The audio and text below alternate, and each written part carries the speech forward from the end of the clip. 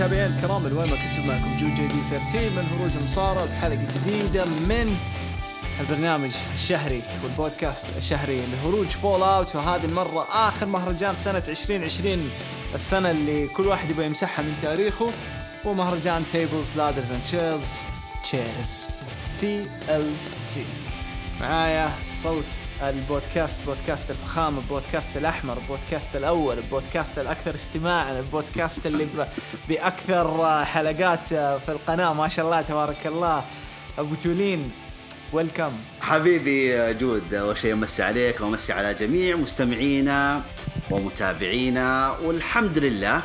بالنسبة للمهرجان يا جود، أنا نقول الحمد لله إنه أنا توقعته في بودكاست رول الأسبوع الماضي، والتأكيد بإذن الله حيكون مسك ختام مهرجانات السنة. للأمانة دبليو هذه السنة يعني العالم كله مر بتجربة صعبة جدا.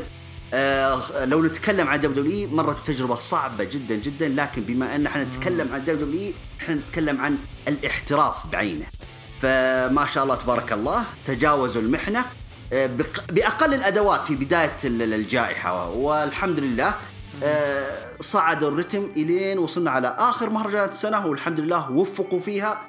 بالعكس أنا أدق التحية لفينس ماكمان وجميع العاملين في الدبليو.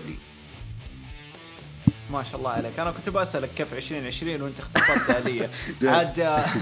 عاد نقدر نقول فعليا من يوم بداية الجائحة، يعني لما نتكلم من راسلمانيا، ولو أنت في مكان فينس ممكن أصعب لحظة، يعني أنت كمالك لبزنس أصعب وقت إنه أحسن وقت عندك في السنة ينبعث يخرب، اللي هو الراسلمانيا طبعا. فطلعوا بالراسلمانيا وطلعوا بكم عرض بعده، بس كان فيه تخبطات يعني مو طبيعية، إلين تقريبا فترة سمر سلام أو بعد سمر سلام اللي انتعشوا لقيوا كيف يتعاملوا. طلع لنا الثندر دوم، طلع لنا أفكار، صار في بناية قصص، يعني مو صار ترقيع، صح في ترقيع في القصص الهامشية واللي على جنب، لكن دائما يدخلوا كل عرض شهري بأقل شيء قصتين مرة قوية يخلوك تتابع المهرجان بس عشان هذه القصتين. وإحنا يعني أوكي ننتقد كثير، أغلبنا ينتقد، وهذا شيء طبيعي فينا، الإنسان ينتقد، بس إنه أتكلم من ناحية إنه سووا عليهم والأكثر في الجائحة هذه. أنا أحس كذا وأشوف كذا. فأنت تشوف برضو من بداية سمر سلام بعد سمر سلام كذا انتعشوا. لأن تقريبا وصلنا الفصل الأخير من السنة، من شهر أغسطس، يعني بعدها يعني حلو بدأ الرتم يزداد يرتفع بحكم عودة رومان رينز، شخصية جديدة. بدأوا الناس يعني بدأوا الناس يعني أوكي رومان رينز شخصية جديدة وعلى سماك داون. بالعكس أنا أشوف أنهم استفادوا من عودة يعني نجم كبير بحجم رومان رينز. ما أنا أقول لك يعني من بداية الجائحة هم بأقل الأدوات، وبعدها بدأ الرتم يرتفع شيئا وشيئا حتى وصلنا إلى نهاية السنة. تحس من بعد الرسلمانيا دبليو كانت ماشية على كفر واحد، اللي هو درو ماكنتاير. بعدين طلع لنا بري وايت وراندي، صاروا 3 كفرات كأنهم ستروين 96. وبعدين جاء الكفر الرابع اكتمل في سمر سلام اللي هو رومان رينز. بالفعل يعني صاروا يعني سيارة كاملة قاعدة تمشي صح. وشفناها في تكفيلة TLC. طبعا الكل متحمس يبي يسمع TLC ونهاية السنة وتكفيلة السنة. عندنا كلام كثير الصراحة. احنا هذه السنة ما راح نسوي هروج السنة، لكن حنسوي جمعة مصارعة تكفيلة السنة معنا إن شاء الله كلنا بإذن الله. وحنتكلم فيها عن أبرز أحداث السنة، حنراجع فيها كمان تقييماتكم الأسبوعية. ححسب أنا المتوسط تقييم حق كل العروض كل شهر، وحناخذ كل شهر بتقييم متوسط مين أحسن عرض كان فيه، وإن شاء الله يعني تطلع حلقة كذا طرب لكم خفيفة عليكم لنهاية هذه السنة. احتمال تنزل يعني يا نهايتها يا مع بداية السنة الجديدة بإذن الله تعالى. والله يكتبها سنة خير على الجميع بإذن الله يا رب. ندخل في TLC. بسم الله. عندك أي إضافة قبل لا ندخل؟ لا توكل. بسم الله. TLC الافتتاح الكيك اوف ما كان فيه أشياء كبيرة أو ضخمة، غير أنهم فجأة قبل الكيك اوف بساعات أعلنوا أنه حتكون في مباراة فرق 4 ضد 4، فريق محبوبين ضد فريق مكروهين. المحبوبين بيجي البيج ستار دحين حقنا، داني براين، أوتس وتشاد جيبل، الثنائي اللي صار مثير للاهتمام اللي هو أوتس وتشاد جيبل، ضد فريق بطل الانتركونتيننتال تايتل سامي زين المجنون، مع كينج كوربن اللي جاء شطحة، وسيزارو شينسكي اللي بشبه ما قصة مع تشاد جيبل وأوتس. هذه المباراة تقريبا كان أساسها هي بداية شعلة العداوة حقت بيج إي وسامي زين بشكل رسمي.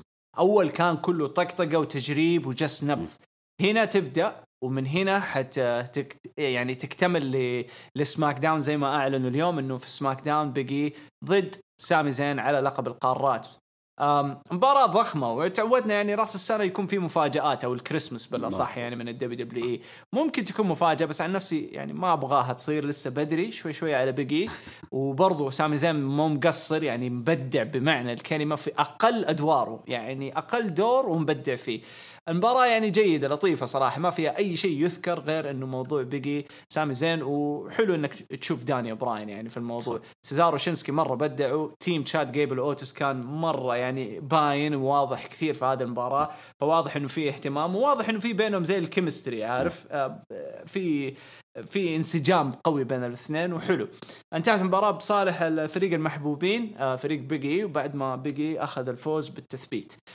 رأيك في مباراة الافتتاح ورأيك في بداية شعلة عداوة بيج إي وسامي زين؟ والله مثل ما تفضلت انت يا جود، يعني انا عن نفسي ماني مستعجل او ما ابغى يعني اشوف بيج إي في لقب القارات. يعني احنا مرشحين على انه يكون هو بطل رويال رامبل 21، لكن مهما كان يعني الواحد لا يرفع سقف الطموح عالي جدا، ما عندي مشكلة.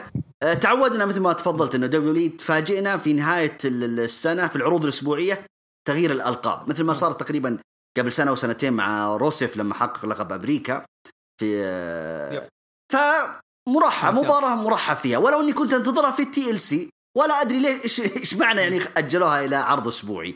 لكن على العموم اعيد واكرر، بيج إي سواء فاز بلقب القارات او لا، ارجو ان هذا لا ياثر على ترشيحنا له بفوزه في الرويال رامبل سنة 21.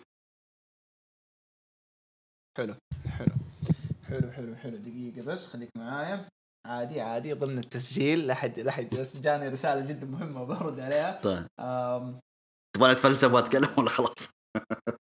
لا حب عشان آخر السنة نعطيهم أشياء من خلف الكواليس، بالعادة نقصقص هذه الأشياء. المهم طيب بالنسبة لك إيش رأيك بتشاد جيبل وأوتس؟ يعني ما أدري إذا متابع قصتهم التدريجية البسيطة اللي قاعد تشتغل في السماك داون. كلنا كنا نتوقع ممكن يكون في توجه هيل بعض الشيء من تشاد جيبل إنه يبغى يستغل أوتس، وحتى الآن كأنها فيها تلميحة. واحدة من المواقع، أنا دائما يعني موجود في ريدت، أحب هذا الموقع ريدت، هو زي المنتدى، عارف، وفي منتدى يعني حق رسلينج مرة كبير ومرة حلو، أدخل أقرأ تعليقات الناس وأحب أشوف أفكار الناس بعض الأحيان كيف يفكروا، يعني ممكن يعرف يلمع مخي شوية. في واحد كتب، عجبتني فكرته الصراحة، كتب إنه تشاد جيبل من تحت لتحت قاعد يمثل شخصية فينس ماكمان، بإنه يوضح للواحد إنه إيه سوي هو قصده من جوا كل شيء عكس عشان يدمره في الأخير. إنه نهاية تشاد جيبل هيل، يعني يقعد يرسم صورة ويخلي أوتس يتخيل أشياء ويسويها وبعدين يبعصوا في الأخير. فتشوف أنت كذا ولا تشوفه ممكن يمسكوا خط تاكتيم وينجح كفيس؟ هو شوف يعني بما أنهم جمعوهم مع بعض أنا ما عندي مشكلة، لكن عندي تعليق في الأسبوع الأخير هذا في عرض سماك داون لما فاز أوتس على ناكامورا. يعني الناس كلهم هاجموا العرض إنه كيف أوتس يفوز على ناكامورا. تصدق بالله يا جود أنا عن نفسي عادي، ترى ما زعلت. هي في الأول والأخير هي دفعة لأوتس، ايوه صح، على حساب نجم كبير بحجم ناكامورا، بس انا ما عندي مشكله يعني في الموضوع. ايوه صح زعلت، ايوه يعني عندهم عده خيارات، مثلا ناكامورا مثل ما تفضلت في اليوتيوب قلتها، يعني عندكم عده خيارات يعني غير ناكامورا. ايش معنى ناكامورا؟ لكن بالعكس انا اشوف ان ناكامورا حيساهم، اسم ناكامورا حيساهم في دفعه اوتس. واقتبس كلام العشير في تغريدته في تويتر، يعني قال طيب اذا انتم تبون يعني لسه الدفعه مستمره مع اوتس، انتم شلتوا الحقيبه منه ليش؟ طيب لو خليتوا الحقيبة معه. على العموم ثنائية تشاد جيبل وأوتس في العرض الأخير حبيتها، لكن ترى العرض اللي قبل أسبوعين ما حبيت يعني، لأن كانت تدريجية غريبة كذا شطحة. لأن سيزارو وناكامورا فازوا عليهم الأسبوع الماضي، الأسبوع هذا فاز فردي أوتس على ناكامورا، في شكل في عداوة يعني مستمرة بينهم، يعني أوتس وتشاد جيبل من جهة وسيزارو وناكامورا من جهة. طيب كم تقيم المباراة من 10؟ عادية جدا، هي مباراة في الأول والأخير استعراضية، يعني 5-6 من 10 ما فرقت. 5-6 من 10 ما فرقت. حلو. طيب أنا تقييماتي تشوفوها في الحلقة ترى هي نزلت يعني فيمديكم تشوفوها. على العموم حندخل على المباراة دحين، حندخل على العرض الرئيسي. أول مباراة بالافتتاح، الحلقة الأخيرة من ملخص WWE. قلت أنا في الملخص بعدين قبل يعني في المونتاج مسحته لأنه كانت ماخذة وقت طويل بزيادة. قلت يعني يا خوفي يخلوا درو وإيج ستايلز افتتاح، لأنه أهم القصص اللي بنوها WWE في آخر شهر هي رومان رينز وكيفن اللي صعدت بشكل مرة سريع وقوي. بعدين عندك راندي أورتون وذا فيند اللي اهتموا عليها بشكل مرة قوي، وأخذت يعني صجة إعلامية قوية بالنسبة ل WWE. درو ايج ستايلز ما أقول إنها فشلت كبناء، بس تحس إنه كان فيها زحمة لخبطة. شيمس، ايج ستايلز، ميز، موريسون، رغم كان مفتاح كل حماس هذه المباراة هو ماني إن ذا بانك، الحقيبة نفسها. هذا هو مفتاح الحماس اللي خلى الناس يترقبوا العرض ويترقبوا أول، يعني مو بس أول مباراة، يترقبوا ذي المباراة إنه أوه ميز حيصرفها، وكل الناس تحمسوا مع ذا ميز. أنا عن نفسي يعني السنة هذه بالذات ما أشوف ذا ميز، يعني ما بقول إنه ما يستحق، بس ما أشوفه إنه جاهز للمين كارد. ما هو ذا ميز 2017 أو 2018 أو 2016. هذا ذا ميز اللي تورط مع جون موريسون في قصة وفشلوا إنهم يفصلوا بينهم، وبعدين فكروا إنه لو نعطيه الحقيبة حتكون أفضل بالنسبة للمشاهدات، لأنه ذا ميز قادر يقدم حاجة. أوتس جديد وما هو عارف لسه، ما اكتشف نفسه، فكانت الحقيبة أكبر من أوتس، وجلوس الحقيبة مع أوتس يعني موت صح. فكرة ماني إن ذا بانك 100%. طبعا ذا ميز دخل في المباراة صرف الحقيبة، جون موريسون اللي صرفها، وذا ميز فشل بعد ما درو ماكنتاير حافظ على لقبه. طبعا أنا بالنسبة لي صرف الحقيبة وفشل صرف الحقيبة مو فشل ذا ميز هنا صح.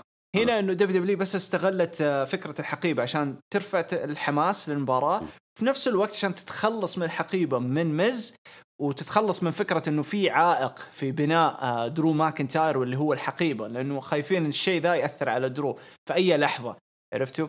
يعني لما مثلا لو ميز صار يعني نمو في بنائه، الناس حتصير تميل مع ذا ميز أكثر من درو ماكنتاير. هم ما يبغوا يسووا ذا الشيء، هذا اللي أنا شايفه. فتخلصوا من الحقيبة، وأتوقع من رو حيبدأ القلق اللي حيصير بين ذا ميز وجون موريسون. هذا اللي أشوفه، حيبدأ يبنوا شوي شوية في القلق إنه أنت صرفتها أنا ما كنت جاهز وماني عارف إيش، ويبدأوا بذا الشغل. أو ممكن يبدأوا خط ثاني مختلف يعني إنه بأنهم ينفصلوا من بعض. مرة مهم إنهم ينفصلوا من بعض. هذا موضوع ذا ميز والحقيبة بالنسبة لي. موضوع الثاني من ناحية المباراة، فكانت مباراة فنانة روعة كافتتاح، وفي نفس الوقت هم تحسهم درو ماكنتاير وإيج ستايلز رفعوا مستوى التحدي في العرض. يعني لو كانت هذه مين إيفنت حتلاقي العرض الباقي يعني مباريات حلوة لمتوسطة، عرفت، أو ممكن معفنة كمان، بس عشان رفعوا الحماس في آخر السنة ووقت البونسات ووقت الفلوس اللي حتهل عليهم، كل واحد أعطى مباراة أحسن من الثاني الصراحة. فمباراة كانت جدا ممتعة. برضو الجدير من ذكر أنه أخيرا شفنا أوموس سيكوريتي حق إيج ستايلز، كان له دور مهم يعني في المباراة، مو مهم بس أخيرا شفناه يعني يتحرك. درو حافظ على اللقب ويستمر درو كبطل. أبغى أسمع رأيك، وأبغى أسمع رأيك برضو عن الحقيبة، وهل إيج ستايلز خلاص دحين يطلع من الصورة، ولا كذا WWE نجحت بأنها تخلق منافسة مرة قوية للرويال رامبل، بيج إي، سامي زين، ذا ميز، داني براين، راندي أورتون وكيفن أوينز وأسماء مرة كثيرة، ومن بينهم برضو دحين إيج ستايلز بعد خسارته. شوف بالنسبة لدرو ماكنتاير وإيج ستايلز كمباراة، للأمانة بدع الاثنين. درو ماكنتاير صراحة متوحش في أي مباراة تحطه فيه، يبدع فيها. أول مرة يشارك في مباريات TLC ويظهر بهذا القوة وبهذا الأداء، صراحة يشكر عليه. نفس الحكاية مع إيج ستايلز. طبعا إيج ستايلز طبعا فوق النقد وفوق كل حاجة صدقا، يعني كل الكلام اللي بنقول عنه مجرد إطراء، ولا ترى ايج ستايلز أنا عن نفسي استثنائي بما تعنيه الكلمة. على العموم الحلاوة اللي صارت في المباراة كلها هو دخول ذا ميز بالحقيبة. يعني أول ما دخل ذا ميز قلت خلاص انتهى الموضوع وفاز ميز. أنا قلتها في عرض الرو، أنا قلت سبحان، يعني في عرض الرو الأسبوع الماضي قلت إنه دخول جوردن كأنه جوردن بدأ يأخذ وضعه مع ايج ستايلز في الأسبوع الماضي، والآن هذا الأسبوع يعني يساعد ايج ستايلز إنه يعني مثلا زي واحد زي ميز ما يقدر يفوز بالحقيبة. بالعكس أنا أشوف إن إضافة الآن جوردن حسينا في إضافته مع ايج ستايلز، وحسينا فعلا إنه ستايلز يحتاج بودي جارد مثل جوردن. فالمباراة مرة ممتعة. خسارة ميز أتفق معاك ترى ما بتأثر عليه، وأنا ما أدري وش الناس تحطمت. ترى يا ناس ترى ميز هو اللي أنقذ الحقيبة، ولا كانت مع أوتيس ولا أي ولا أضاف شيء في العروض كلها من بعد ما نيدا بانك. ترى ما أضاف شيء أوتيس، عكس ميز بس أخذها في اختفى. أيوه اختفى من الحلقات والعروض. هذا هو عكس ميز بس في شهرين شوف كيف ولع العروض ولع التحدي ورغب الناس إنه لا ميز أكيد حيفوز بالحقيبة باللقب، عفوا حيفوز. لكن الناس عشان الصدمة إنه صرفها وخسر إنه وش الفائدة؟ لا يا جماعة الفائدة إن ميز رفع رتم الحقيبة. فبالعكس أنا أهني ميز على دوره اللي أداه. إذا في انفصال مع جون موريسون ما أحبها. على العموم أتوقع أنه استمرار عداوة درو ماكنتاير وستايلز بالإضافة إلى ذا ميز ممكن يدخل معاهم. يعني ممكن نشوف في رويال رامبل مباراة ثلاثية وبحبها بصراحة. يعني أوكي هذه ما في، أو حتى رباعية، أو رباعية جون موريسون يدخل في الخط، أو حتى شو اسمه كيث لي. يعني أتوقع أن كيث لي إلا إذا لا عفوا كيث لي تقريبا أنه موجه هو على رويال رامبل، ما راح يدخل على اللقب حاليا وبس. عاد شيمس ما كان له أي دور رغم أنه كان في البناء أسابيع. هذا الغريب. أنا أتوقع تبدأ من بكرة فرو تبدأ يحتفلوا بعدين شيمس يقلب عليه. أيوة هذه احتمالية برضه. يعني بيقولون مثلا مباراة الرويال رامبل ما حد بيهتم في مباريات الألقاب عكس اهتمامه في الرويال رامبل نفسه. ممكن ليش لا نشوف مباراة الأصدقاء في الرويال رامبل شيمس ضد درو ماكنتاير، لأنه ممكن شيمس الأسبوع الماضي ترى درو ماكنتاير ما ساعد شيمس، والعكس صحيح في نهاية العرض برضو شيمس ما ساعد درو ماكنتاير. فممكن تكون هذا المحور القصة، لأن في العرض TLC كأنه درو ماكنتاير يعني بيوصلها الفكرة لشيمس إني أنا ما أحتاجك، شوفني أنا فزت على كم هجم علي 3-4 وفزت وحافظت على لقبي بدون مساعدتك. فممكن تبنى على القصة هذه. يا أخي بس مجرد إن الواحد ما يتكلم عن رويال رامبل أتقشعر أوتوماتيك يا أخي. من أجمل المهرجانات ومتحمس للبناء طبعا. وهذه يعني إن شاء الله في جامعة مصارعة حنتكلم كيف يعني يبنوا رويال رامبل. طيب أي إضافة بالنسبة للمباراة هذه الافتتاحية واحتفاظ درو ماكنتاير؟ أنا عن نفسي أشوف يستحق الاحتفاظ. أوكي كنت أبغى إيج ستايلز كعاطفة، بس حرام درو يعني يخسر اللقب بعد ما شال العروض على ظهره لفترة جدا جدا طويلة. فما أدري عندك إضافة بالنسبة لأي حاجة بهذه المباراة أو درو ماكنتاير بلا صح؟ بالنسبة درو ماكنتاير توقعت حفاظ على اللقب. بالنسبة ايج ستايلز عادي الموضوع، ترى في ناس زعلوا عادي ايش فيها ترى، وإذا خسر مباراة معوض خير يمكن يعيد ريماتش في الرويال رامبل، أو نفس حكاية عداوة ماكنتاير وراندي أورتن قبلها بكم شهر. ميز أكيد إنه حيرجع وينافس على اللقب. أتفق معك ترى في كلمة أنت قلتها، ترى إنه ميز إنه مو هو بجاهز، بس الكلام إنه معلش العاطفة أنا بتغلبني هنا. طيب إذا مو هو بجاهز الآن متى حيجهز؟ فإحنا بصراحة ودنا أن ميز عاد يفوز باللقب على الأقل للمرة الثانية، وبعدها بكيف عاد ما عاد يفوز فيها عاد بكيف بس. طيب تمام، ندخل المباراة اللي بعدها واللي هي كانت على لقب النساء الخاص بسماك داون. البطلة ساشا بانكس دافع عن لقبها أمام كارميلا. بناء العداوة كان لطيف يعني، وكان جيد في آخر أسبوعين الصراحة، رفعوا المستوى مرة في العداوة. بس ما كنت أبدا مترقب المباراة الصراحة لما لما تيجي تفكر فيها مرة ما فيها ذاك الشيء اللي يخليك استنى أتحمس زيادة. ما حسيت إنه كان فيه. بس فاجأتني ساشا بأنها غيرت أسلوبها من ناحية الرسلينج جوا الحلبة.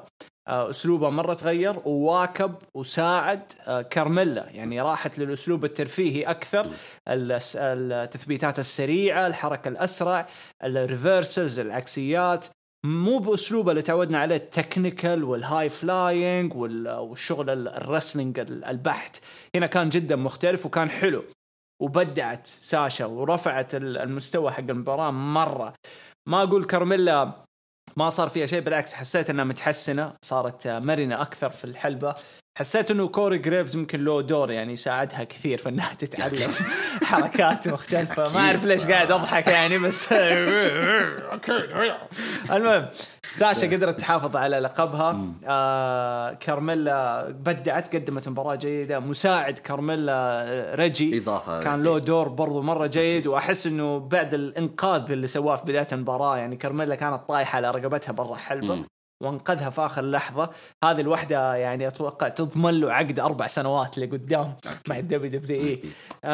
شغل ممتاز، مباراة لطيفة جدا. هات رأيك بالنسبة للمباراة، بس قبل أعطيني تقييمك للمباراة اللي قبلها حقت ستايلز ودرو. لا ستايلز ودرو يعني حتى في لحظات حسيت إنه مز حيفوز أو ستايلز عفوا بعد، فلا بالعكس مرة تحمست فيها. أعطيها 9 من 10 صدقا يستاهل. 9 من 10. يس نايس. طيب يلا مايك لك. بالنسبة ساشا وكارميلا، والله شوف بختصر الموضوع. طبعا اوكي انا احب ساشا واحب انها تاخذ شوط كبير مع اللقب، لكن الدعايه اللي سووها الكارميلا قلت خلاص البنت، ودخلوها على طول على صوره اللقب، يعني ما مهدوها في عداوه بعدين دخلت على اللقب، لا على طول ادخل على ساشا على اللقب. فانا اتوقع حتى في البناء اللي شفته في عروض سماك داون الاسابيع الماضيه قلت خلاص كارميلا البطله ما فيها كلام. اضافه انها جابت معها البودي جارد، يعني احنا لو نذكر كارميلا لما فازت باللقب سواء بالحقيقة وبعدها بلقب السيدات كان معها هذاك ايش اسمه الله يعطيني اسمه هذاك إلزورث. ايوه إلزورث. قلت بس هي الآن الصورة التحسينية الكارميلا المتطورة، يعني جابوا معها واحد مصارع يعني أفضل من إلزورث. يعني في شيء كبير هم مسوينه الكارميلا. لكن المفاجأة اللي صدمني بصراحة أنها خسرت المباراة، لكن مو بحكاية إنه ساشا ما تستاهل، بالعكس ساشا تستاهل، بس مو على حجم الدعاية اللي سويتوها الكارميلا.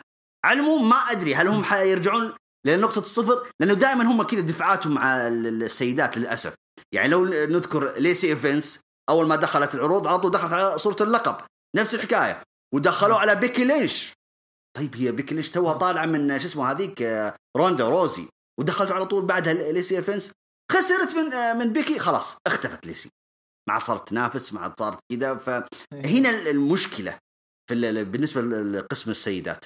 فأنا ما أدري إيش القادم لكارميلا، مع أنه حرام بصراحة أن تتعطل الموضوع إلا إذا كان في مباراة، لأنه كانوا في تسريبات أنه لا كارميلا حتطلب ريماتش برضو في عرض سماك داون نفسه الأسبوع هذا، فننتظر ونشوف. تقييمك؟ بصراحة بدع الثنتين صدقا، وكارميلا مثل ما قلت صراحة فاجأتني مستواه، ترى ما كان مستواه كذا، لكن ما شاء الله عليهم السيدات يغيبون ويبدعون. طيب كويس خلوهم يغيبون على طول. على العموم 7 من 10. 7 من 10. ايش التالي الحين لساشا بانكس؟ تستمر مع كارميلا ولا يدخل طرف ثالث ولا يبدأوا يحركوا بيانكا؟ احس بيانكا وبيلي حلو انهم يستمروا معاهم. شوف هو ما هو بيانكا وبيلي يبون يعني نجمات كبار ويبون يشيلون. لا تنسى مباراة الرويال رامبل للسيدات ما عاد في نجمات، انت فهمت علي؟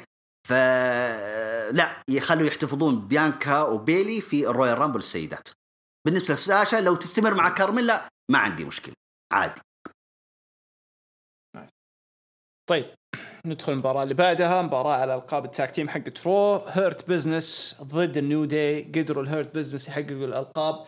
مستوى جدا جدا ممتاز من شيلتون بنجامين وبرضو من سيدريك ألكساندر. المباراة لو فيها شيء يذكر فهو الفينش حق المباراة كان مرة حلو. شيلتون كان جاهز بأنه ينهي كوفي، لكن غرور سيدريك اللي قاعد يزداد أسبوع ورا الثاني خلاه هو ياخذ التاج وهو اللي يخلص المهمة بسرعة عشانه يبغى الألقاب، يعني خلاص هذا هدفه. فكانت ردة فعل شيلتون إنه مستغرب، بس MVP كان يحمسه فواضح انهم ممكن يقدروا يلعبوا اكثر من فكره الحين، بما انهم هم ابطال يقدروا يلعبوا انهم كابطال يستمروا يعني الفتره مره طويله، بس سيدريك يكون العنصر في العصابه هذه اللي يزبزب على شلتن. أيوة. يقعد يقول لهم هذا مو كويس وهذا ما ينفع، فيطلعوا الحلقه الاضعف في الموضوع. وبرضه يقدروا يستمروا ويكون في مشاكل يعني تنبني بعد فتره بسبب شلتن، كثير اشياء. والنيو داي انا متاكد انهم ممكن يعني يستمروا فتره في فئه الفرق، بعدين يشوفوا لهم طريقه يعني يستخدموهم. ومشكله احس الحين النيو داي لازم يتطوروا ولازم يجددوا، خصوصا انهم صاروا لوحدهم، فيا انهم يمسكوا خط فردي كل واحد او انه يتجددوا. هات رايك بالنسبه للمباراه. انا جدا مبسوط انه الهيرت بزنس اخيرا افتكينا من القاب. ما اقول النيو داي انه ما كانوا كويسين، بس شبعنا يعني. صح. حان وقت التجديد. ومبروك يعني الهيرت بزنس يستاهلون. اول شيء مبروك لي MVP، هذا اللي دخل في بدايه السنه، دخل ترى كضيف شرف. حتى لما اول مباراه بعد الرويال رامبل قال ترى هذه مباراه اعتزاليه مع ميستيريو، فجاه اللي هو كمل كمل كمل كمل، تمسكوا في WWE. هذه فكره، ترى فكره الهيرت بزنس هذه فكرته هو. اكيد انهم دعموه، ساندوه، قالوا خذ راحتك تفضل. واللي انا اعرف انه برضو حتى هو اللي يكتب سيناريوهات عصابته، هو اللي اختارهم، اختار الفريق نفسه انه يكونوا ابغى اكون هذا معايا وهذا معايا وهذا معايا. فبالعكس شكرا MVP انك طلعتنا بوبي لاشلي باحسن صوره، طلعت لنا شيلتون بنجامين واحنا كنا ناسينه اصلا انه موجود في روستر دبليو.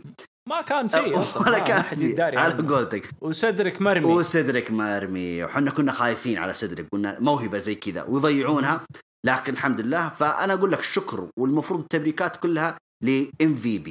على العموم بالنسبه لقضيه سيدريك الكساندر، ترى من الاسابيع اللي راحت هم شغالين معاه مظبوط، يعني على الوتر ده انك انت اللي تبحث عن مجد خاص فيك انت، يعني كانك انت يا سيدريك انت اللي استغليت الهيرت بزنس عشان تفوز بالالقاب. ايوه كانك مستخدمه عشان تفوز، ولا انت افضل منهم واحسن منهم والى اخره. فبالعكس انا عاجبتني الفكره دي، وحتستمر القصه هذه على الوتر هذا، انه سيدريك غروره ممكن يطردونه من الفريق، حيتسبب مثلا بخسارتهم ويطردون من الفريق.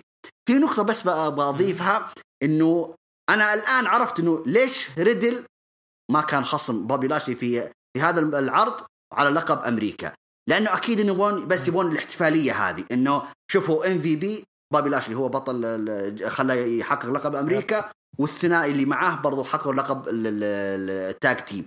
فلوحه جميله بصراحه كانت في ختاميه احتفاليتهم. بالعكس انا الان عرفت السبب، فيعني وبس يستحقونه طبعا، كلهم والله يستاهلون بالراحه.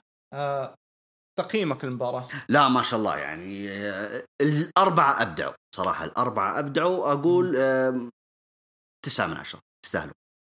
هو شوف اللي ينقصها بس إنه المفروض إنها كانت مباراة خاصة، هذه نسيت أقولها.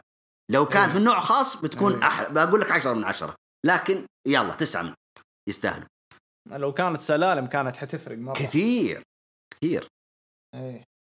طيب نيو داي ايش مستقبلهم؟ لا مستقبلهم عادي حيكملون عداوة مع الهيرت بزنس. ممكن يستغلون نقطة انه سيدريك الكساندر يعني تعرف انت خباثة النيو داي، يعني ممكن يستغلون النقطة هذه انه لا شوف سيدريك مسوي نفسه انه اقوى منكم، وضحك عليكم وكذا ويستغلكم كذا ويشككون الهيرت بزنس فيهم. لا اكيد حيكون لهم اضافة مع عداوتهم، حتستمر.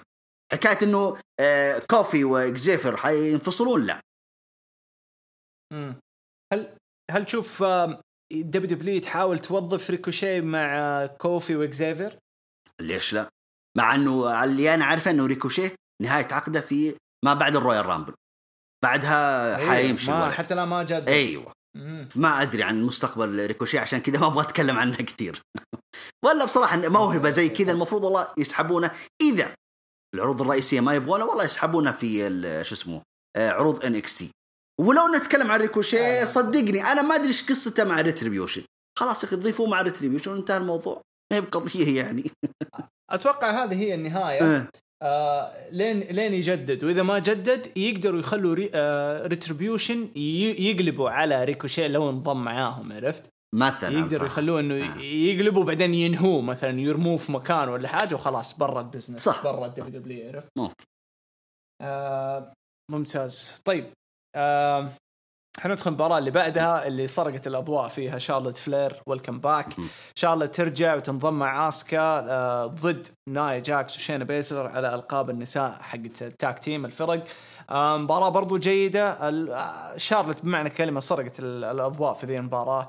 عودتها شكلها تحسن مرة كثير، شكلها مستصحة، شكله اللاتينو هيت يعني كمان مولع معاها. أشوفه ينزل صور لها كثير وهم في السرير، فما أدري إيش السالفة. كثير ناس انتبهوا إنه شارلوت مجددة في شكلها في اللوك حقها. رجعت لللوك القديم أكثر، فشكلها كانت متضايقة، شكله كان الوضع مرة متعود يعني أو ثقيل يعني الوضع عليها كان في عبء على ظهرها، عرفته على أكتافها. على العموم بس قدمت مستوى مرة ممتاز، وتحس إنه بمعنى كلمة ما غابت ولا يوم. رجعت سرقت الأضواء زي الملكة اللي هي يعني تسمت عليها، وأخذت الألقاب ودخلت للجراند سلام وتستمر الحين. الكلام مو كله دحين بس على هذه المباراة والنتيجة، الكلام على قصة لانا انسحبت في آخر لحظة، وشيء مريض هذا القرار. ما أعرف إذا هو إصابة حقيقية ولا سحبة عشان شارلت، فهذا يدل إنه الفيتامين واو ضارب مليون مع شارلت. بس في نفس الوقت ما يمدينا ننكر صراحة، ما يمدينا ننكر إنه شارلت ممكن من أفضل اللي موجودين يعني في التوب 3 طبعا، أو في التوب 5 في فئة النساء في الدبليو. عرفت؟ وفوق هذا كله إرثها اللي عندها، إرثها عظيم يعني. فلير هذا واحد، اثنين الإنجازات اللي سوتها في NXT وطلعتها للمين روستر، وبعدين سيبك من اللي بعده الواسطات والأشياء دي، هذه ما أنا صراحة فيها، بس إنها كانت قد المسؤولية في كل مرة. 2017 ما أدري 18 كنا الناس كانت تتكلم إنه يبغوها تدخل فئة الرجال. أنت متخيل؟ هذا في 2017-18 كانوا من قوة شارلت كانوا يبغوها تنافس فئة الرجال، ميز ما زيغلر على الألقاب حق الانتركونتيننتال، وقادرة طبعا قادرة إيه. لكن لانا الحين انسحبت، فهذا يفتح مجال الدبليو تلعب على أوتار بالهبل. وتر لانا الفيس، شارلت الهيل، إنه شارلت دخلت عشان تستغل ويطلعوا يكملوا بناء لانا الفيس عشان الناس استثمروا في بناء لانا، أو إنهم يخلوها شارلت وآسكا، بعدين شارلت الهيل وآسكا الفيس، يقدروا يخلوها آسكا الهيل اللي تقلب على لانا ويبدأوا خط مع لانا وآسكا. يقدر ما قد يعني شفنا آسكا هيل تستمر يعني مع الدبليو لفترة طويلة، دائما قصيرة فترتها. أو آسكا الهيل وشارلت الفيس، عارف؟ أو ممكن لانا الهيل مع آسكا الفيس أو مع شارلت الفيس. ففي أمور مرة كثيرة في الموضوع هذا. أعطيه رأيك بالنسبة للمباراة وبالنسبة للجراند سلام الجديد الملكة شارلت فلير. والله شوف يا جود، خلنا نتكلم لك بالنسبة على لانا ونايا. أنا أقولها دائما في هروج رو، قلت يا جماعة ترى العداوة ما هي بين نايا ولانا، ترى نايا جالسة تفرد عضلاتها على لانا. يعني شوف مرة 9 أسابيع تقريبا أو أكثر من 9 أسابيع وهي ما شاء الله على الطاولة ترميها على الطاولة.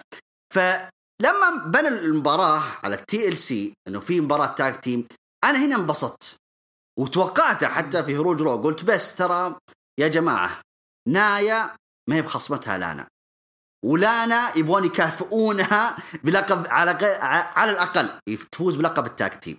أوكي، فحتتدخل شارلوت فلير لأن نايا هي السبب في إصابة شارلوت في السيناريو وسبب استبعادها، لأن قالوا أن عندها إصابة يعني وغابت عن العروض. فكانت هي نايا هي اللي سببت الإصابة، كانت في يدها تقريبا حاجة زي كذا. على العموم فتوقعت قلت شارلوت راجع في TLC وتساعد لانا وآسكا، لكن المفاجأة اللي صدموني فيها العرض الأسبوع الماضي سببوا إصابة لانا. فأنا قلت شلون يعني؟ طيب والتعب هذا كله، طيب المفروض أنكم تكافئون لانا. أنا ما أتكلم إنه خربوا كل حاجة، بس لانا تستحق أنكم تكافئونها، يعني تفوز باللقب على الأقل. وما عندها أصلا فرصة لأنها تفوز بلقب التاكتيم. حكاية أنها تفوز بلقب فردي مستحيل تماما. نرجع لمحور حديثنا.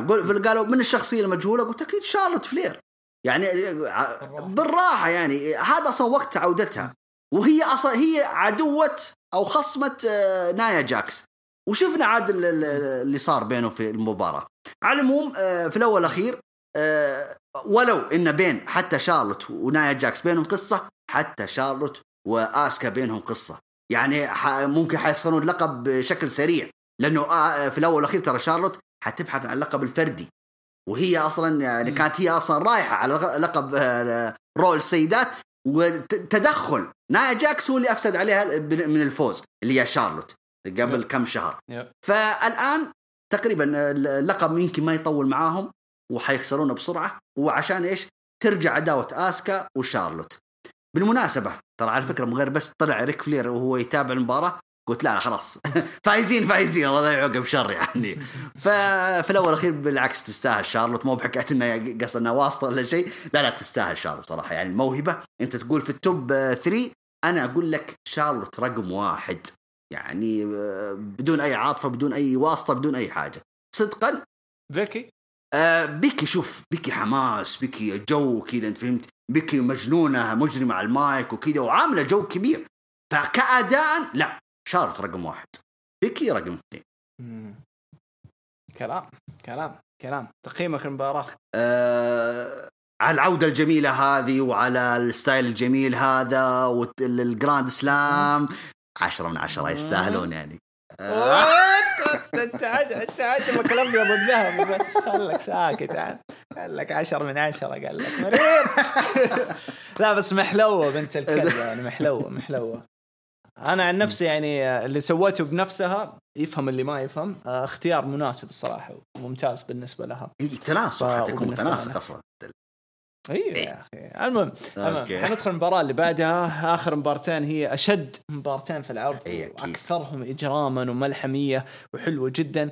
حناخذ الاولى مباراه على لقب اليونيفرسال تايتل، البطل رومان رينز ضد كيفن أوينز. عداوه بنت بشكل سريع وقوي ومذهل.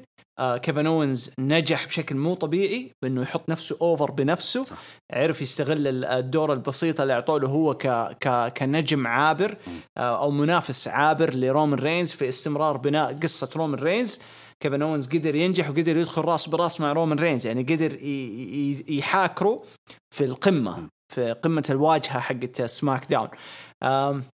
نجح كبيبي فيس لكن خسر المباراة هذه عذبتنا نفسيا. أنا ما قد تفرجت على المباراة تعذب نفسيا زي ذي الصراحة أكثر من يعني ممكن آخر مباراة تعذبت نفسيا زي هذه كانت شينسكي ناكامورا ضد ستايلز في NJPW اللي هي رسل كينجدم 10 إذا ما خاب ظني أو 9-10.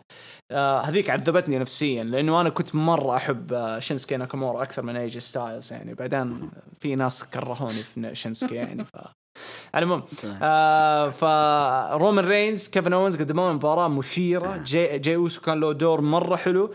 WWE نجحت بأنه أنا قلتها أكثر من مرة وحرجع أقولها، نجحت بأنه تكرهنا في رومان رينز. كثير ناس ما هم فاهمين الجملة ذي. WWE قاعدة تبني رومان رينز كمصارع مكروه، لكن من كثر ما هو كويس الناس حبينه، ما هم زعلانين عليه، فهم يبغون نكرهه عشان يكون له مصداقية. لما تشوف مبارياته تقول شيت هو اللي حيفوز، خلاص انتهت.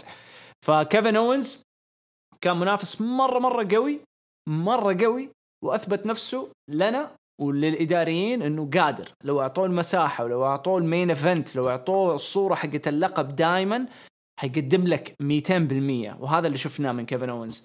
مباراة كانت ملحمية جبارة عجبتني والله. وقفت كثير في ذي المباراة مع كيفن أوينز، كل مرة أحس إنه هو اللي هيفوز لكن يطلع لنا بعصة وكل بعصة أحلى من الثانية، يعني مو إنها سيئة، كل واحدة أحلى من الثانية. حتى الفينش لما شفت رومان رينز أخذ الحزام والله ما زعلت، انقهرت كذا لحظة إنه كيفن أوينز ما أخذه لأن هذه عاطفة أبا كيفن. بس هل أنا استمتعت؟ نعم 200%. كقصة كمباراة كبناء كل شيء. هل أنا انطربت في الأداء؟ نعم. هل أنا عجبني تطور رومان رينز واستمرار تطوره المجنون؟ نعم. هل اتجننت على كيفن أوينز من جديد وافتكرت كيفن أوينز وحبيت كيفن أوينز زي ما كنت أحبه زمان؟ الحين يس وأكثر كمان. مباراة جدا عظيمة، مباراة جدا ممتعة. أنا بالنسبة لي هذه أحلى مباراة في العرض من كل نواحيها كقصة وكل شيء. مباراة خرافية انتهت بفوز رومان رينز.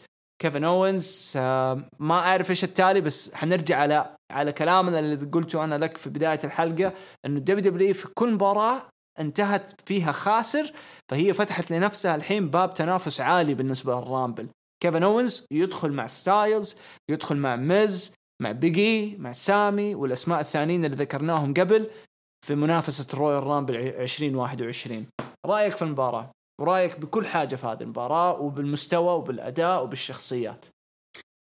والله شوف يا جود، أنا عن نفسي يعني أحسد نفسي إني أحب رومان رينز وأحب كيفن أوينز في نفس الوقت، فما بالك إنهم يجتمعون في نفس الحلبة، ويعني القلب يبغى هذا والعين تبغى هذا. فصراحة مجانين. أنا الحمد لله أن دائما كيفن أوينز يثبت، كان يقنعني في الهيل أكثر، لكن صراحة في الفيس لا والله يقنعني أكثر. أول مرة أكثر يضرب زي كذا جدا ويتحمل ضربات ويقوم كذا، تحس إنه أيوة تكفى قوم ارجع وتحمل. يعني بصراحة حمسنا في المباراة. ما قاطعك بس فيه له لمحات أوستينية، طبعا أكيد تأثر، هو من النجوم اللي تأثر فعلا. هو زينا يا جود، هو تحس إنه من جيلنا إحنا، يعني هو تابع عصر الاتحاد هذاك ويبغى يسوي نفس هذيك الأجواء. فترى كيف نوز من راسه رجليه مصارع. تقولون دب، تقولون هذا يا عمي هذا وش دب، هذا دائما أقولها، ودائما إذا مسكت المايك وأقول هذا مفروض يدخل في فئة الكروزر ويت يا عمي. قفزات، لياقة، ما شاء الله تبارك الله. فنفس اللحظة اللي سواها في الرسلمينيا مع سيث رولينز، هذا هو يكررها مع رومان رينز. صح إنه ما قدر يفوز، صدقني يا جود. طبعا أنا متوقع أن رومان رينز حيفوز، أوكي لازم يستمر، هو إنه زعيم القبيلة وكل حاجة ومن هالسواليف. لكن في لحظة من لحظات المباراة كل ما أشوف جاي أوسو يدخل يخرب، أقول أنا كان عندي إحساس، قلت بس كيفن أوينز حيفوز بتدخل مثلا يا من جولدبيرغ يا من ذا روك. والله كنت أتوقع عند واحد يا جولدبيرغ يا ذا روك إن حيدخلون وحيساعدون كيفن أوينز.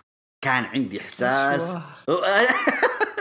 لا بالعكس والله بتكون إضافة. ليش؟ وش اللي بالعكس؟ والله بتكون إضافة مجنون. جولدبرغ ولا ذا روك كل واحد أخيس من الثاني يدخل ويساعدوا كيفن أوينز. لا بسبب مو عشان كيفن أوينز، بسبب عداوتهم مع رومان رينز. عشان رومان. ايوه ما نبغى نشوف يا عمي شياب، ما نبغى. هو شوف يا كيفن أخي سبوت واحد بس يشبك، هو سبوت واحد ما عشان نبغى واحد. لا ما في، هذه أول مرة حستقعد لك. ليش كيفن أوينز شالها؟ ليش تضيف حاجة على شيء مولع؟ يعني قدامك نار يا تطفيها، انك تدخل جولدبرغ وذا روك حتطفيها، ما حتحمسها، حتطفي النار حق كيفن أوينز. حرام عليك بالعكس، يا تزودها بنزين. زودوا هم بنزين بانهم اعطوا كل المباراة لكيفن أوينز. كيفن أوينز قاعد يلعب مباراة هانديكاب، طيب هو احسن واحد كان في ذي المباراة، ماشي. طيب ليش ادخل جولدبرغ؟ ما هو عداوة جولدبرغ مع رومان رينز حاليا قروم ما في عداوة في عداوة يا اخي. انت مش سوشيال ميديا، ما في شيء اسمه سوشيال ميديا. راسلمينيا 36 كانت بين رومان رينز وجولدبرغ، هذا شيء معروف متعارف عليه. كانت قبل ما شاف دحين الناس، أخذ سنة كاملة شاف الناس تسبسب في أمهم على الاختيارات الزبالة ذي. مع احترامي للأساطير يا سعيد، مع احترامي لهم، وأنا شفتهم وحبيتهم في زمنهم، بس أنا ما بعيش هذه الدويرة مرة ثانية. أنا مبسوط بكيفن وبرومان وبجاي، أسماء جديدة تشيل البزنس، أسماء جديدة لو اديتهم المساحة يدخلوك على الباب الجديد من المستقبل حق النجوم هذا. لكن هو حابسهم البيج بوس حابس النجوم بأنه كل شوية يرجع أساطير. اليوم طلع خبر أنه حتى وهو قاعد فينس ماكمان مع الإداريين عشان يتناقشوا في التوجه الجديد، يقول لك أتواصل مع أساطير عشان يرجعهم بس عشان الفيوز. شايف العفن ده ما حينفع. لا رأيك واحترمه، لكن صدقني والله لو دخل جولدبرغ أو روك يساعد كيفن أوينز حتكون حلوة. اسلم كمل. على العموم انتهت بأحسن صورة. حتى كيفن أوينز حتى نظراته كذا تحس إنه لا أنا باقي ما استسلمت، أنا باقي في راسي كلام ثاني. بالعكس أنا أشوف إنه النهاية كانت حلوة، لكن أحلى وتنفجر أحلى لو فاز كيفن أوينز باللقب، لأنه مثل ما تفضلت أنت كان يلعب ترى عندي كان ماتش بعد جاي أوس، يعني ما هو في لقطة، ما هو في ثنتين يا عمي، كان مع رومان رينز طول المباراة. قلت ياها على فكرة ترى ما تكلمنا في نقطة ترى حلوة جدا جدا تعاملوا معها. رومان رينز أول ما دخل على طول كيفن أوينز بدون ما يدخل بموسيقى أيوة الافتتاحية هذه عظيمة. هذا هو الواقعية، هذا هو المصداقية في العداوة، إني ما بكل شيء يدخل واحد ورا الثاني، لا هذا خلاص هذا عدى عليها الزمن. متى آخر مرة شفتهم يسووا شيء زي كذا؟ لا تمام تمام شايف أي. هذا أنا أحس على نظام بوكينج كيفن أوينز في السنوات الماضية. هذا بس مبني كلامي الحين مبني على نظام بوكينج كيفن أوينز في السنوات الماضية. أحس هنا في مجازفة كانت من كيفن أوينز. أحس إنه قال لهم أسمعوا أنا ما عندي مشكلة أشتغل مع رومان الفترة ذي حق TLC ونقفل السنة، بس أعطوني حقي بإني أخذ مساحتي، يعني يا أسويها يا أخربها والحكم لكم. لأنه كل ما يدوا الواجهة يحكروه. مع سيث في المانيا الماضية نجح فيها وهم ما عجبهم الشغل وخلوه شوف فين مرمي، هم شوف سنة كاملة متهمش كيفن. حتى فجأة في نهاية السنة شيل أكبر عداوة في مسيرة كيفن أوينز ترى. أكيد أكبر عداوة معك. ما هو في أيام الكورونا وأيام الجائحة في عرض الرو يا رجل كان يلعب مع أنجل غارزا، يلعب مع يعني تحس مع أيوة مع بولو، هذا تذكرتني، يعني تحس إنه يا أخي كيف الأوز أنت مو بهذا مستواك يا رجل أنت الواجهة. فكنا كنا نحرق دمنا شوية وكنا نستنى اللحظة. بصراحة أعيد وأكرر TLC بصراحة ختم للسنة بأجمل صورة لكل المصارعين، تحس إنه كل واحد خذ حقه وزيادة في مهرجان واحد. ارتقى جدا المصارعين كلهم ارتقوا مرة، نجوميتهم طلعت كلهم دون استثناء. والله كلهم حتى الكيك اوف شوف بيجي كيف اشتغلوا معاه، طلعوه وحش يعني طبعا طلعوه وحش. طيب فوز رومان الحين حيستمر. مين عدو الجاي؟ داني براين حان الوقت، لأنه حتى لا ما رد الهجوم اللي جاء عليه. والله المفترض ان داني براين صح، عندك هذا خيار مميز. بالنسبه شوف رومان رينز عشان يبعدوا دانيال من رويال رامبل ويبتعدوا من مشكله براين يفوز بالرامبل. اي ليش لا واصلا بينك ترى داني براين ترى هذا هو هدفه، انه بس ترى يرفع يدخل مع النجوم، يعطيهم يرقي النجوم. هذا هو دوره حاليا، مثل ما رقى جاي أوسو. ما هو صعب عليه برضه يرقي مثلا نجم حجم رومان رينز. بس الخوف الكلام في كيفن أوينز، يعني يدخلونه برضه في الرويال رامبل، يعني لا يركنون على لازم يفوز. أنا عن نفسي شوف الحمد لله أنهم بعدوا من جولدبرغ، الحمد لله أن الشايب ما كان جالس جنبك ولا سمعك، أقسم بالله كان قتلتكم أنتوا الاثنين.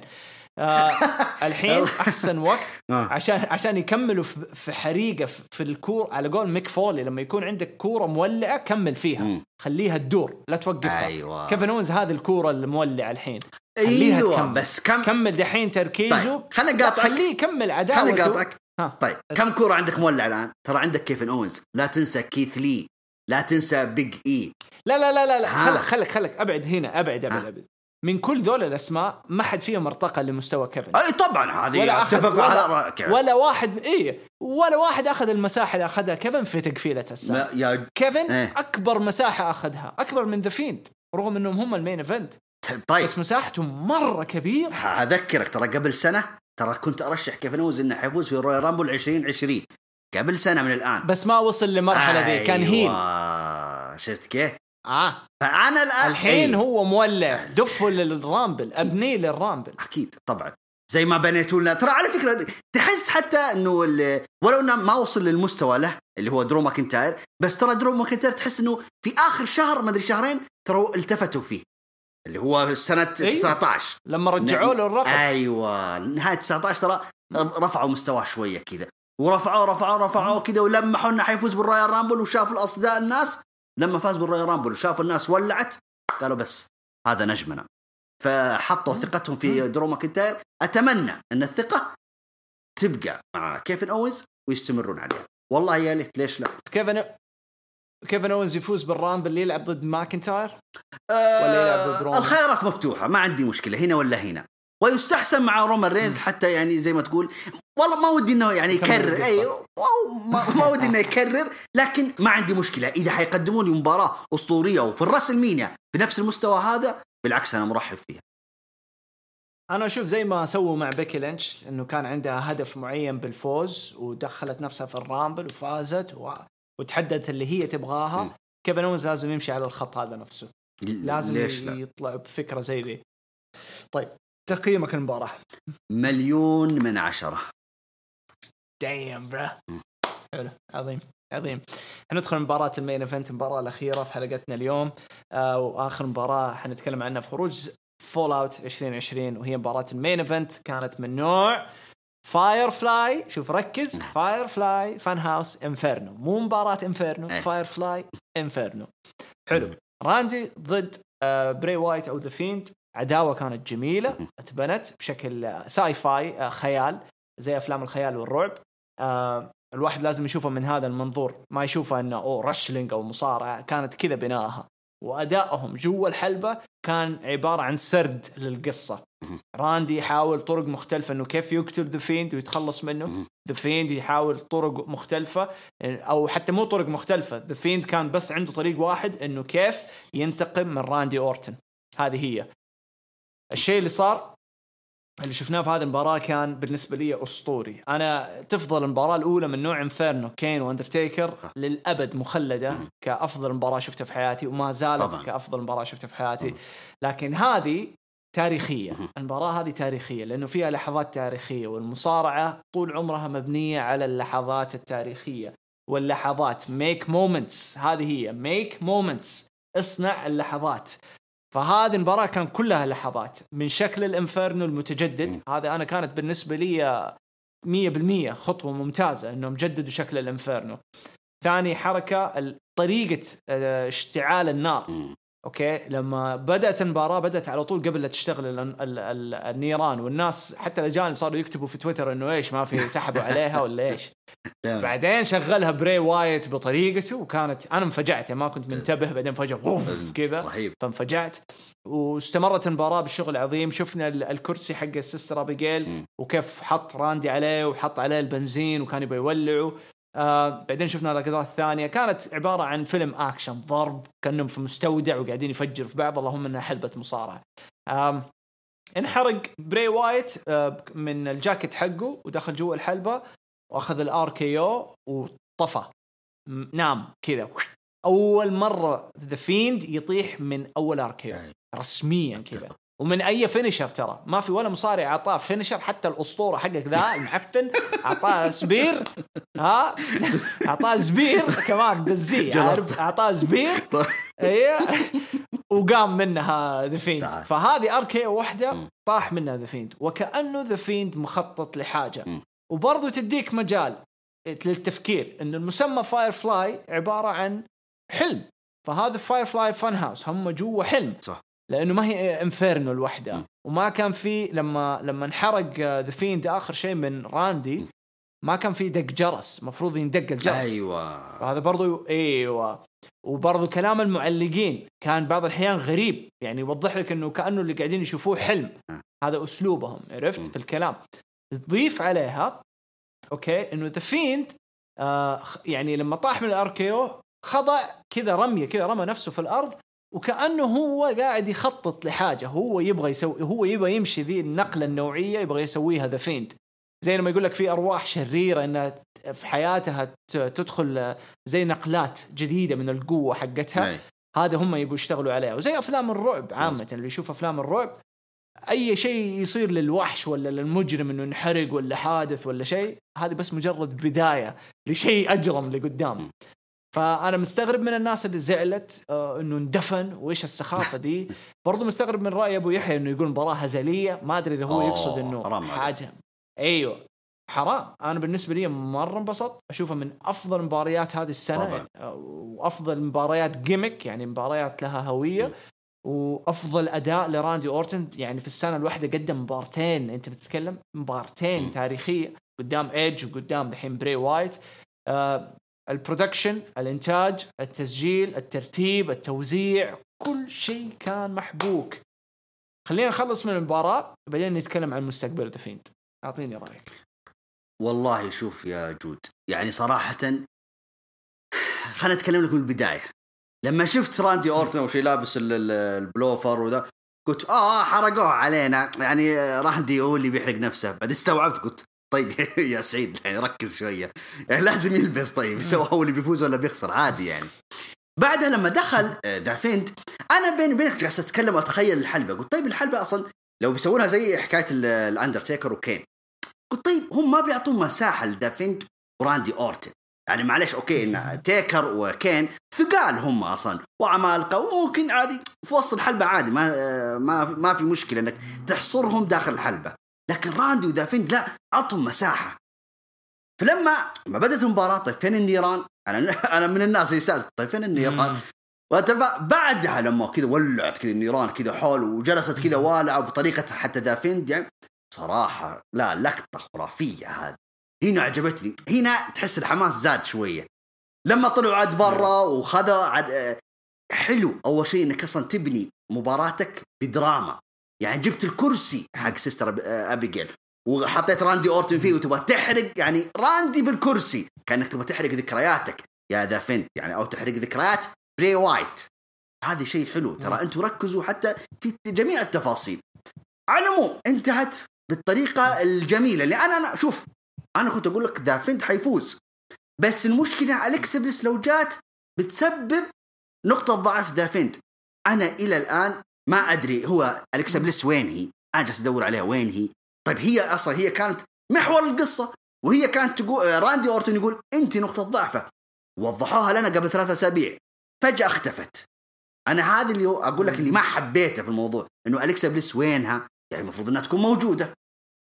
طيب هي مأجزة، هي أصلا إيش قالت؟ إنها قدمت على هذا الوقت إجازة من أول. أي عرفت ما كانت لمحة يا جود كذا، لمحة الشاشة يعني على الأقل أليكسا موجودة يعني. هل لا بس ممكن هم يبغوها بذي الطريقة، إنه يبغوا يبعدوا أليكسا طبعا يعني. طبعا. عارف الاثنين كانوا قاعدين يقدموا حاجة أضخم من أليكسا في الوقت الحالي. ما أنا أقول لك إيوه، لأن أنا قلت راندي ما بيفوز على ذا فيند إلا إذا أليكسا بليس موجودة.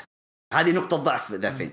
لكن بالشكل عام الغلطة اللي سواها ذا فيند لما حرق الجاكيت الولد، هو كذا انجن كذا، أنا عجبني كذا جنانة إنه كذا ما استوعب نفسه إنه انحرق، فدخل كذا كأنه يهرب يعني، فدخل حلبة على طول. راندي أورتن قال تعالي حبيبي RKO راح يعني أنا أسميه الRKO الناري، يعني إحنا شفنا كثير RKO لكن واحد مولع فيه نار لا جديدة. هذه مرة عجبني، عظيمة. في جرأة مرة مو طبيعية في كتابة المباراة. طبعا عاد في الأخير يوم ختمها عاد راندي أورتن. أنا بصراحة المشهد هذا رسالة للي يسمي نفسه إنه أنا اللي ما حد يعرف المصارعة أكثر مني ومدري إيه، والمحلل الكبير اللي هو ديف ميلتزر يعني يقول 20 سنة ما عند راندي أورتن إلا مباراتين. يا عم استحى على وجهك، يا عم استحى على وجهك، يا عم سيبك منه ذلك والله يجي يعني يستحى على وجهه. طيب هو لا يعني هو يشوف نفسه إنه ما في حد زيي. طيب ما في حد زيك، تتكلم عن موهبة، أنا ما بتكلم عن اسم، أتكلم لك عن موهبة أمامك اسمه راندي أورتن، تقول عنه ما في تاريخ إلا مباراتين. يا رجل شوف راندي أورتن من بداية سنة 2020. أنا أقول لك السنة هذه بس شوف تفضل وش سوى راندي أورتن سنة واحدة بس. صح. فيا رجل اللي يقول عن راندي أورتن كلام وما أدري إيه وكذا يا عمي أنا أتكلم عن نفسي. الحمد لله أن راندي أورتن ما زال في روستر WWE وما زال مستمتع الولد في شغله، صحته واستمتع الولد في شغله وبصحته والحمد لله هو الولد لسه مستمتع. فاللقطة الختامية هذه أنا أقول إنها للتاريخ وستبقى في التاريخ، حتى بنشوف لقطاتها زي ما نشوف لقطات الأندرتيكر وميك فولي من فوق القفص، هذه تنعاد سنويا. هذه اللقطة حتنعاد سنويا وعلى سنين طويلة. فشكرا راندي أورتن. من جديد لا ما راح يرجعون خلاص. هذه اللقطة أصلا خلاص اللقطة هذه أصلا خلاص توضح لك إنه خلاص نرجع للجد. قوية جدا يب. لانه متخيل يعني حتى وانا قاعد اتفرج انتبهت انه اتغير يعني بري وايت اللي انا توقعت انه يجيبوا ستانت مان اللي هم زي حقين هوليوود هذول اللي يقدم الادوار الخطيره هذه شغلتهم هم يسووا الادوار الخطيره. انا توقعت انه ممكن يجيبوا ستانت مان بس شكله عشان الكوفيد وما الكوفيد فما يبغوا يجيبوا احد من برا عرفت. فلما شفت انه تغير بري لمجسم لعبه دميه ما زعلت كنت مرة متحمس حتى لما انحرق قاعد أقول أوه شت كيف يعني تجرؤوا وكتبوا ذي الفكرة طبعا قوية. وبعد ما خلص العرض لما دخلت على حسابات دبليو ودخلت على حسابات عربية ودخلت على حساب دبليو العربي كثير ناس يا سعيد كثير ناس قاعدين يقولوا هذا بري اللي انحرق. أنت متخيل من جد أنت متخيل ومن معظم الناس اللي كتبت زي كذا هم اللي ينتقدوا أكثر شيء. أيوة. هم اللي يقول لك ليه بوكينج كده وليه بناء كده وليه هذا بيسوي كده وليش ده بيسوي كده. واو أنا انجلطت أمس عشان كذا فجأة سكت في التايم لاين انجلطت بعد ما شفت ردات الفعل قلت لا مستحيل إحنا نعيش في 2020 وكذا والله. طيب راندي ما زال البوكينج حقه وحش رغم يعني خسائره البسيطة قدام كيث لي اللي اعتبرها غلطة في القصة يعني مو غلطة من البناء يعني غلطة إنه غلطة راندي أورتن ما حط يعني تركيزه كله في كيث لي هذه ترقيعة القصة. وخسارته من درو برضو ما هي مشكلة. درو وحش يعتبر كمان ما وورير محارب مرة صعب طبعا. بس راندي مستمر مرة قوي وكفته أقوى على بري وايت مرتين كان له دور مهم في دخول بري وايت من مرحلة لمرحلة من شخصية الوايت فاميلي لذا فيند ودحين حيدخل المرحلة الجديدة خصوصا بعد ما ذا فيند له فترة أو بري وايت له فترة في التويتر يلمح لتوجه جديد وإنه الحياة تدور وتلف وتدور وإنه اللي يموت يرجع مرة تانية وزي كذا من ذا الكلام إنه ما زال مستمر. فآخر شيء حط ثانكيو وحط صورة اليرقة هذه يعني مولود جديد لحياة جديدة من بكتيريا فإنهم هم يبنوا شيء جديد لذا فيند ما انتهى ذا فيند حيدخل المرحلة الثانية الحين من الوحوشية. طلع خبر اليوم إنه هناك خطط بإنه ذا فيند حيتطور وحيرجع بشكل جدا مرعب. الحين ذا فيند صار هو المصنف الأول والرسمي للرويال رامبل بإنه يفوز فيها هذا على الورق إذا كان جاهز. ممكن تكون عودته في المين إيفنت على رومان ممكن لو رومان فاز ورفع الحزام كذا فيند اللي يطلع له في الأخير كبيبي فيس هم يبغوه فيس حتى الآن ليش لا. فرأيك ذا فيند إيش صار الحين عليه؟ مثل ما تفضلت ذا فيند حيبدأ أول شيء مرحلة جديدة ممكن مثل ما نشرناه حتى في صفحتنا في تويتر إنه ممكن حيغيرون حتى شكل القناع أو الماسك. ليش لا. في تغيير جذري حيصير في ذا فيند في مرحلة القادمة يعني ممكن حيغير لبسه حيغير شكل القناع لكن حيستمر الجد. أيوة ممكن حتى يعني شو اسمه البرومهات الهزلية ذيك اللي يجيبها ممكن ما عاد يطلع خلاص بيصير جدي كذا يعني فهمت علي. ممكن هذه بداية برضو تخلي عن أليكسا بليس لا مع السلامة أليكسا بليس أنا ماني فاضي لك أنا عندي شخصية جديدة مثلا. فبالعكس أنا أشوف أن سنة 21 حتكون سنة خرافية بالنسبة لذا فيند.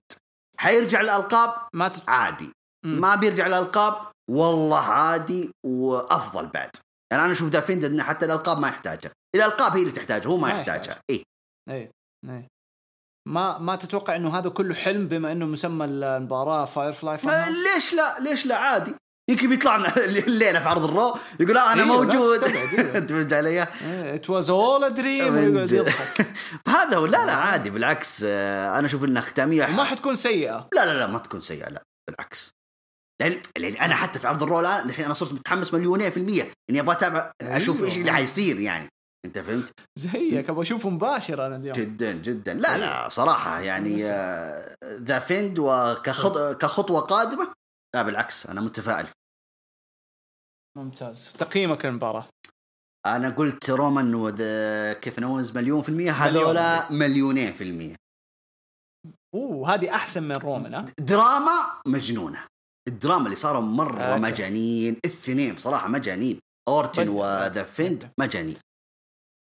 شوف أنا لما جيت قيمت رومان وكيفن أعطيتهم 9.7 من 10. حلو أوكي وبالنسبة لهذه الانفيرنو كنت أبغى أعطيها 10 من 10. بس هذا تقييمي كان على حماسي لما أنا أتفرجها 10 من 10.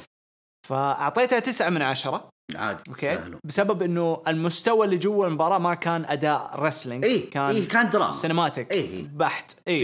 عشان كذا أنا بالنسبة لي هذا شالت درجة كبيرة يعني منها. بس أنا ناوي إنه اليوم أبى أرجع أشوف هذه المباراتين من جديد، لأني مرة استمتعت فيها أمس، ومع التعب والسهرة ما أحس إني يعني شفتها كويس. فاليوم إن شاء الله الليلة حرجع أشوفها من جديد. لا استمتع أنا دائما والله. اليوم كله جالس أعيدها وش اسمه وملخصات وكذا، جالس أعيد ما يعني بصراحة عرض للتاريخ صدقا يعني. عرض للتاريخ. طيب تقييمك لمهرجان TLC بشكل عام ورأيك الأخير عن المهرجان في تكفيرة السنة؟ بالعكس كان مسك الختام مهرجانات سنة 2020، وأقول 10 من 10 يستاهلوا والله يستاهلوا. يعني بغيت أقول 9.5 بس لا والله حرام والله 10 من 10 حرام جدا. يب أنا برضو زيك يعني كنت بأعطيه 10 من 10. أعطيته 9.5. أعطيته 9.5 لأني كنت أتمنى أنهم استعجلوا في بناء القارات أكثر. أحس كانت بس ناقصها بيجي وسامي. مظبوط. هذا الشيء الوحيد، مو US هذه بالذات الوحيدة اللي كان ناقصها. لكن مهرجان بالنسبة لي أفضل مهرجان هذه السنة بالراحة. بالنسبة لي مباراة رومان وش اسمه أوينز واحدة من أحلى المباريات هذه السنة. لكن أحلى مباراة بالنسبة لي هذه السنة بشكل عام انبسطت فيها الحوار وكل شيء والدراما هي الانفيرنو. هذه أنا بالنسبة لي مباراة السنة بكل أحوال المصارعة. هذه أحسن. هذه صورة، لو تبي ترسم صورة 2020 من درو، من ستايلز، من أوينز، من رومان، هذه الصورة حرق دفينت. انتهاء دفينت المفروض يعني. هذه النقطة آخر السطر يعني بالنسبة لهم. طيب يعطيك ألف عافية يا سيد، ما قصرت معانا. الله يعينك، بكرة حلقة ثقيلة. والله شكلها مولع. الله يقويك. الله يسلمك. يعطيكم ألف عافية، صبرتوا معانا. نتمنى لكم سنة 2021 سعيدة بإذن الله. أنا ألقاكم إن شاء الله في هروج جست بإذن الله في نفس الوقت إن شاء الله في الجمعة القادمة بإذن الله اللي حتكون يا نهاية السنة يا من بداية السنة الجديدة. يعطيكم ألف عافية، شكرا لكم، استمتعوا، ولا تنسوا تشوفوا حلقة رأي كامل عن TLC. يعطيكم ألف عافية، كذا أقول لكم إلى اللقاء.